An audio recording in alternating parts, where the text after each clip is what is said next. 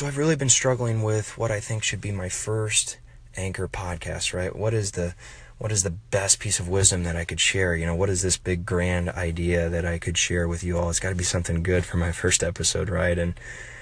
And what I keep circling back to, what I keep settling on is maybe the most important lesson that I have learned on this journey, and the biggest piece of advice that I could give to somebody, the best wisdom that I could share with somebody who's trying to eat better, for somebody who's trying to be healthier, or for somebody who's just trying to live a better life.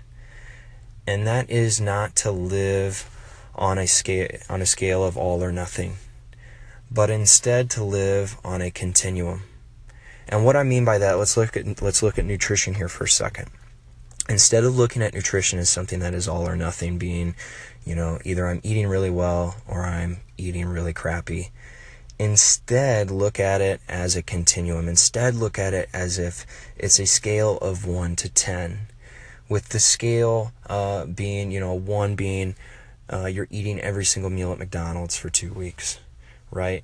And a 10 being you are this super ninja who meal preps every single snack and meal with fruits and vegetables and highly nutritious foods for the next 2 weeks and never strays from the plan, right? Look at yourself as someone who falls somewhere on that continuum.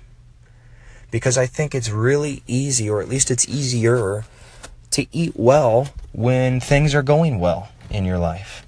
I lived on the all or nothing scale for probably the first 25 years of my life.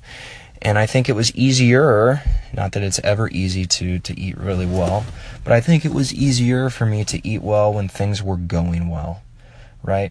When I was getting ready to go on spring break, it was easier for me to do insanity for a couple months and eat a few vegetables for a couple months so I could lose 15 or 20 pounds and look decent on the beach.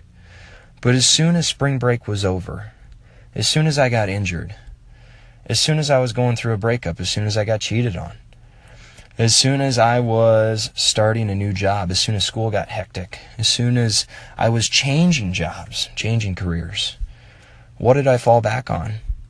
And the answer to that question is I fell back on nothing. I fell off the wagon because I lived all or nothing.